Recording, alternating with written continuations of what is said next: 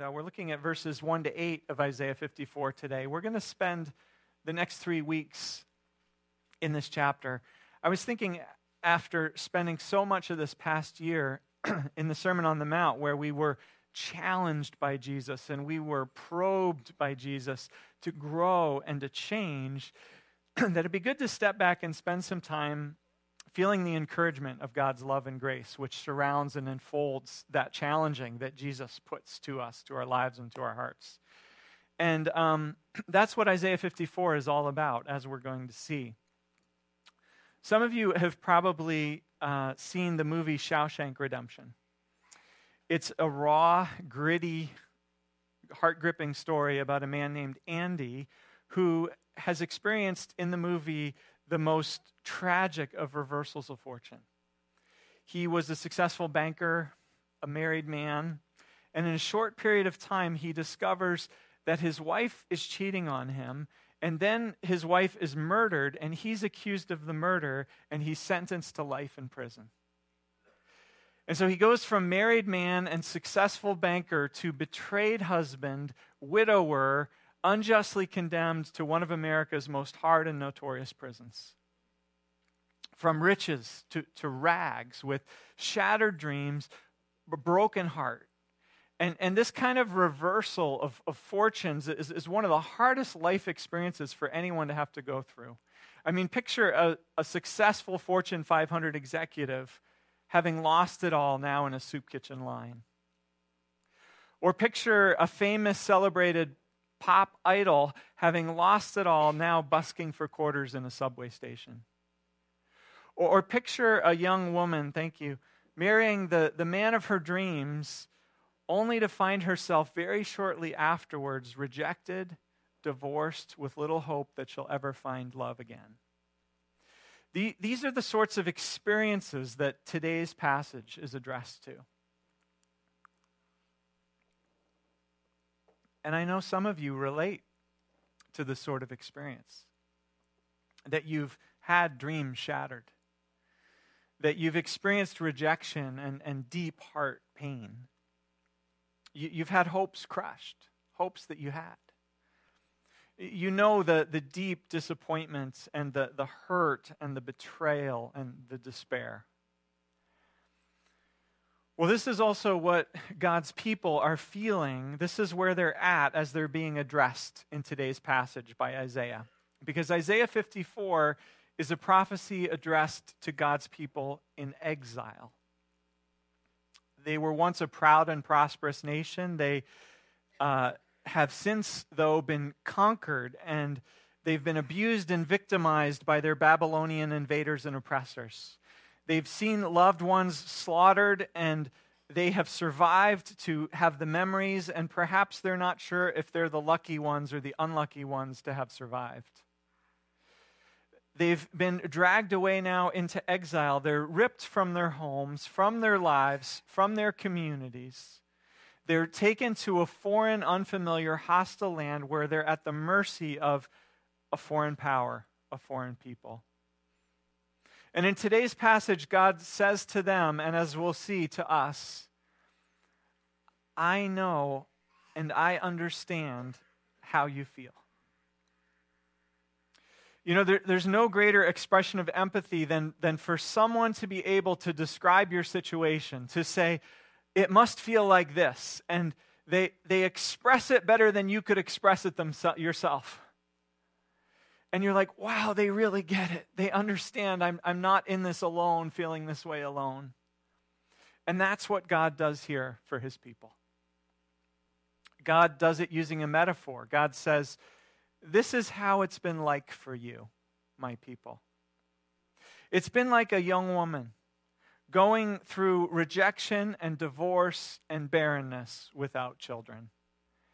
And here we have to make allowance for the culture of that time, and part of the patriarchy of that culture was, and of the systems of that day, was that women had very limited roles and options in life. For a woman to survive and thrive at that time in that culture, she had to marry and she had to have children. Marriage was the only way for her to have status and security, for her to have financial provision, because she gained these from having a husband in that culture. And bearing children was the only way she had to maintain that status and provision, because a wife who did not produce children could be legally divorced, and often she would be. Further, she would be considered a failure as a person if she couldn't have children. In that religious culture, she would have been someone whom was perceived by others that God had rejected her and punished her. Because if she couldn't have children, people reasoned there must be something wrong with her. God must have turned against her and rejected her. In other words, she must be a wicked person. She must deserve it, is the way people would look at her. Further, since children were people's retirement plans back then, to have no children likely meant poverty at the end of her life. It meant a life of loneliness and a life of destitution that she had to look forward to. Look at the phrases used to describe her in this passage. Verse 4, afraid, put to shame, disgrace, humiliated, shame of your youth, reproach of your widowhood.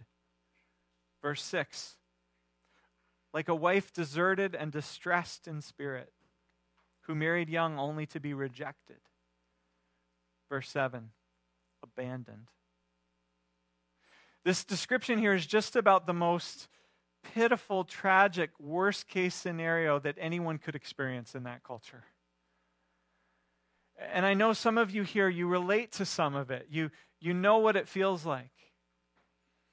And God says to you now, and to this people in exile then, this is what God says. I know that's how you feel. I feel it with you. I really do understand what you're going through. This is the first thing that we learn about God in this passage. God really does understand. God understands our pain. God understands our struggle. God understands our hurt and our deep disappointment. God says, I know it feels like this. It feels like rejection, right? Like abandonment from those who should have loved you. It feels like dreams shattered. It feels like hopes crushed. Like disappointment and despair, like shame, like disgrace. Like you think, what's wrong with me? Am I worthless? Am I not worth anything? God says, I understand. I understand. And to God's people who felt this way in that time of exile, and for us who may feel this way today, God has a message. In this passage, it's a wonderful message of good news. Here's the good news. We can rejoice, we can sing out, because our fortunes are going to change. God is breathing hope into our situation. Why? Because here's the second thing that we learn about God in this passage. God's love, God's favor, God's grace is far greater than any punishment or judgment that we may have felt or experienced from God. You see, for God's people at that time, it wasn't just chance or bad luck that landed them in exile. It was their own unfaithfulness. It was their own rejection of God and their own rebellion. And so God had disciplined them quite strongly. God had chosen to express God's anger toward them to allow them to face harsh consequences. That's not to say for us today that every bad thing that happens to us is a result of our sin or our doing something wrong. It's far from that simple. Often when we suffer, we don't know why we go through what we go through. But it's also true that often when we are struggling and we are suffering, we can't help but ask, did I do something wrong? Has God abandoned me? Is God mad at me? Right? We ask that. And the answer might be no. But regardless, here's the message in today's passage. Whatever the reason is for what we're experiencing, whether it's God's anger, God's discipline, God's judgment, or whether it's not that at all, here's the good news. God's love, God's favor is far greater than God's judgment. Verse 7. For a brief moment I abandoned you, but with deep compassion I will bring you back. With everlasting kindness I will have compassion on you. In other words, listen to this. If God's judgment and discipline are measured in minutes and hours, then God's compassion and love are measured in years and centuries. That's the good news here. And so God encourages his downcast, disheartened people. He says, get ready to sing, get ready to rejoice. Because guess what? My favor is coming. I'm about to restore your fortunes. I'm going to make up to you all that you lost and more. Let's look at how God expresses it again using this image of a young woman who married young only to be rejected and abandoned by her husband. And so she finds herself childless and single again. And in the metaphor, it's not totally clear if she's been rejected because she can't have children or if she can't have children because her husband has rejected her and she's alone. But either way, for a woman in her culture, this is her greatest nightmare. Rejected, abandoned by her husband, who should love her and protect her and provide for her. And she has no children to love or to look after in her old age. And if she's in fact barren, if she can't have children in that culture, then no one else will marry her. And so she's alone, she's impoverished, she's ashamed, she's disgraced, and here's what God has to say to her. Sing, barren woman. You who never bore a child, burst into song, shout for joy, you who were never in labor. Because more are the children of the desolate woman than of her who has a husband, says the Lord. Enlarge the place of your tent. Stretch your tent curtains wide. Don't hold back. Lengthen your cords. Strengthen your stakes, for you will spread out to the right and to the left. Your descendants will dispossess nations and settle in their desolate cities. For your Maker is your husband. The Lord Almighty is his name. The Lord will call you back as if you were a wife deserted and distressed in spirit, a wife who married young only to be rejected, says your God. For a brief moment I abandoned you, but with deep compassion I will bring you back. In a surge of anger, I hid my face from you for a moment, but with everlasting kindness, I will have compassion on you, says the Lord, your Redeemer. What words of comfort and hope, right? Notice how God even risks looking like the bad guy here. As if God was a callous, unfaithful husband kicking his young bride to the curb.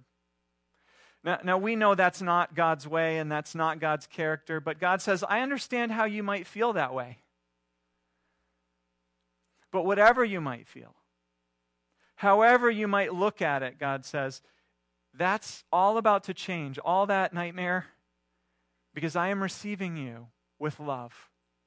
I am taking you to myself. I am providing you with children. I'm going to cause you to flourish and to flower and to be fruitful. I'm giving you everything you ever hoped for. Why? Because in Israel's case, though I was angry, God says to them, though I disciplined you, my love and my compassion are so much greater than my judgment. Do you know that about God? Do you know that about God?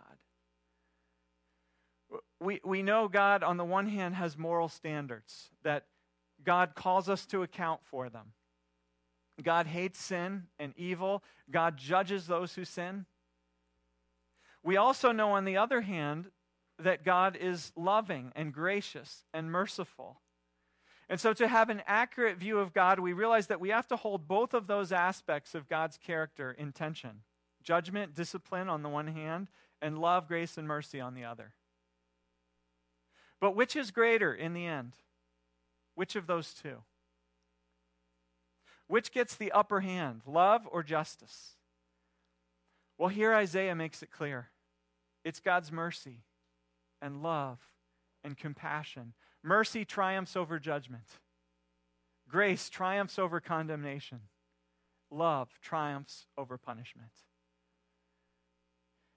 And that's what the cross is all about, right? In fact, let's step back and let's notice where we are in the book of Isaiah when we're in chapter 54 here. We're immediately after Isaiah 53. Are you familiar with that chapter, some of you?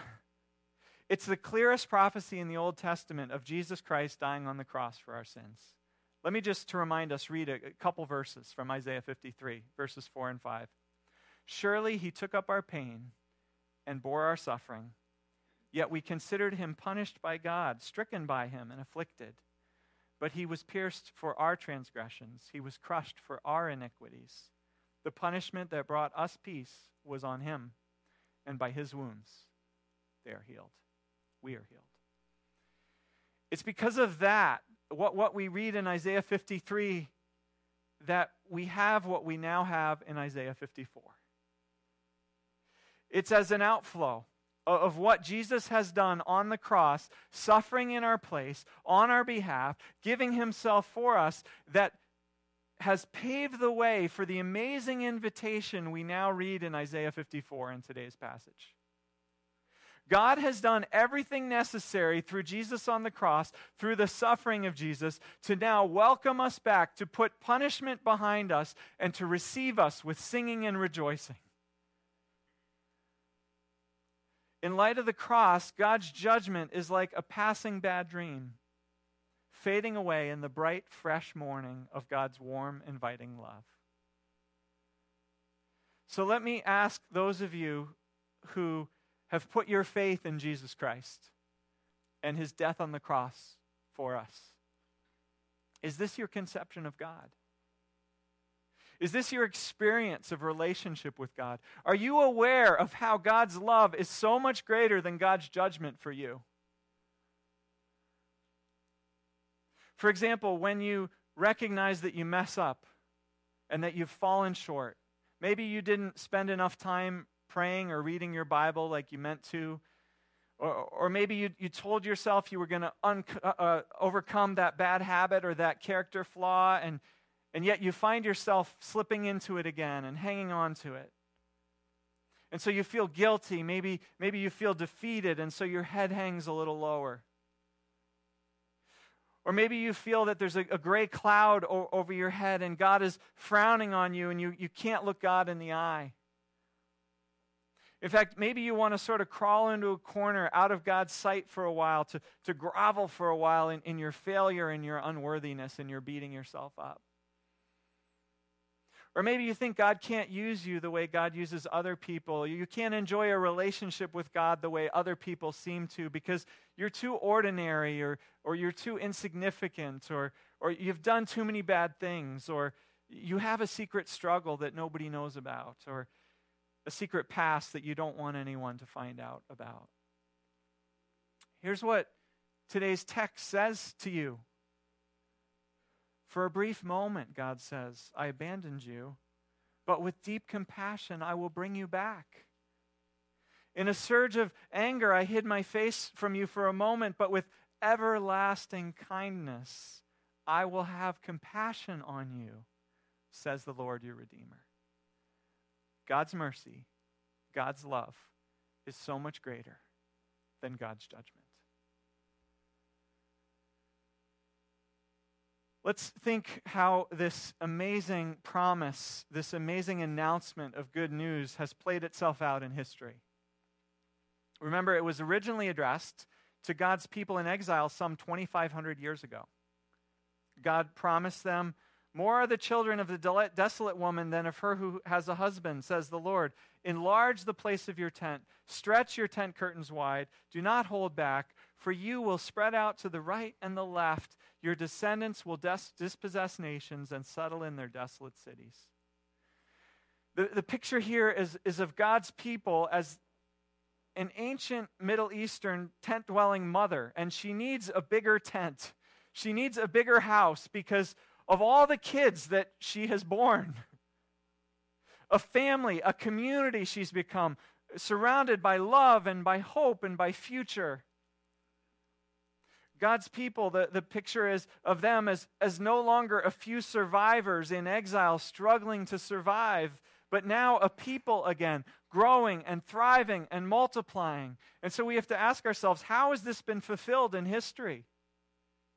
Well, look at you and me sitting here today. Who could imagine for those exiles far away in Babylon, in what today is part of Iraq, homeless, just a few, it seemed struggling to survive as God's people? Who would have guessed that today there would be people like us who are their spiritual children who've been adopted into their family, God's family, and that there are people like us all around the world? Who would have guessed? You know, of the over 7 billion people in the world today, a third of them, 2.5 billion, are Christian. Now, granted, some of those might be only culturally Christian, but that's still a lot of people, a lot of children. People scattered all over the world, billions of them. Enlarge your tent, God tells the woman. Imagine being a struggling exile in Babylon so long that you think there's just a few of you left and you're wondering if God's people are even going to survive. You're not a nation. You don't have a place to call home. You're just hanging on, a displaced immigrant, and it feels like God has abandoned you. Could you ever imagine that one day God would have so many people, your descendants, all over the world? And not just Israelites, but Americans and Europeans and Africans and Indians and Filipinos and Chinese and Koreans, and on it goes. God has been faithful to his people, to his promise of mercy and love and compassion. And guess what? It's not because we as God's people have all been so good and so godly and so upright all the time. We haven't been such paragons of virtue and faithfulness, right?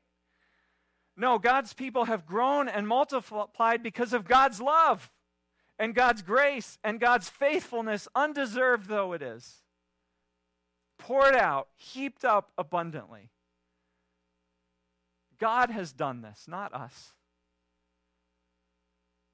All of us, God's people, are children of this barren woman in our passage. In all of our numbers and all of our variety and all of our cultural diversity, we're all expressions of, we're all proof of God's abundant, lavish love, which is so much greater than God's judgment. And so how are we to respond to this amazing promise of good news? To this assurance that God's love triumphs over God's judgment? Well, this passage calls us to respond in two kinds of ways. And these are two attitudes. These are two attributes which you'll find in any group of people who really understand the gospel, who really understand the good news of God's love through Jesus Christ. One is rejoicing. A people like this will be a joyful people, a people who celebrate, a people who are grateful. Verse 1, listen to the call of encouragement here. Sing, burst into song, shout for joy. Why do we sing songs on Sunday morning? And I know some of us are more demonstrative and jump up and down than others. I'm on the reserve side, but I do have joy in my heart when I remember this good news. Because we have a lot to sing about. We have much to rejoice in. I know we don't always feel it, but that's why we're here, to remind ourselves of all that God has done for us, all that God is for us, to remind ourselves that in Jesus Christ, we've experienced God's love and that it's so much greater than God's judgment. And so we sing and we rejoice. And then the second response this passage calls for is making room. People who really understand the gospel, who really understand God's grace and God's love, they have a generous, wide open, hospitable attitude. Listen again to verse 2, again using the analogy of a tent a growing family is going to live in. Enlarge the place of your tent. Stretch your tent curtains wide. Lengthen your cords. Strengthen your stakes. This is describing a certain kind of attitude here, isn't it? A certain kind of expectation, an expectation that God is in the business of bringing about new births and of multiplying his people. And I know we haven't seen much of it in recent years in Westchester County. It feels like a spiritual dead zone, like the climate is dark here and that the spiritual soil is hard. But do we believe that God's love and mercy are great? That God's desire is to heap grace on other people who don't deserve it? Do we believe this good news? Do we share this good news? Do we have an attitude of welcome, an attitude of making room, a wider welcome in our hearts, in our relationships, in our building? New birth is hard, right? Ask Sarah or Carrie. It's hard work. It's messy. Babies upset our routines. They challenge our desires and our priorities. But are we open? Do we welcome in messy and immature newcomers? Do we have that kind of heart and that kind of spirit? We will if we understand God's grace. That God's love is meant not just for us to be hoarded, but it's meant to be spread. It's meant to be shared. Let me close with a story, which I think captures this spirit well. You probably know it, but it's worth remembering. It's a story behind the song, Tie a Yellow Ribbon Around the Old Oak Tree. It's written by a man who's in prison. It's written to his love back home. He's ruined his life. He's proved not to be dependable, not to be a provider. And he understands that she may have moved on without him. She may not want him with her anymore. But he's getting out of prison and he's taking the bus to her house. And he wants a sign to know if he should get off the bus or he should keep on going. And here's the song. I'm coming home, I've done my time, and now I've got to know what is and isn't mine. If you received my letter telling you I'd soon be free, then you'll know just what to do if you still want me. Tie a yellow ribbon round the old oak tree. It's been 3 long years. Do you still want me? If I don't see a ribbon round the old oak tree, I'll stay on the bus, forget about us, put the blame on me. Bus driver, please look for me, because I couldn't bear to see what I might see. I'm really still in prison, and my love, she holds the key. A simple yellow ribbon's what I need to set me free. And I wrote and told her, please, tie a yellow ribbon round the old oak tree. Now the whole darn bus is cheering, and I can't believe I see 100 yellow ribbons. Yes! Round the old oak tree. 100 ribbons. That's what God is giving us this morning in this passage. In case you're wondering how God feels about you, that's what he's tying for us this morning on the oak tree. Let's sing about his love.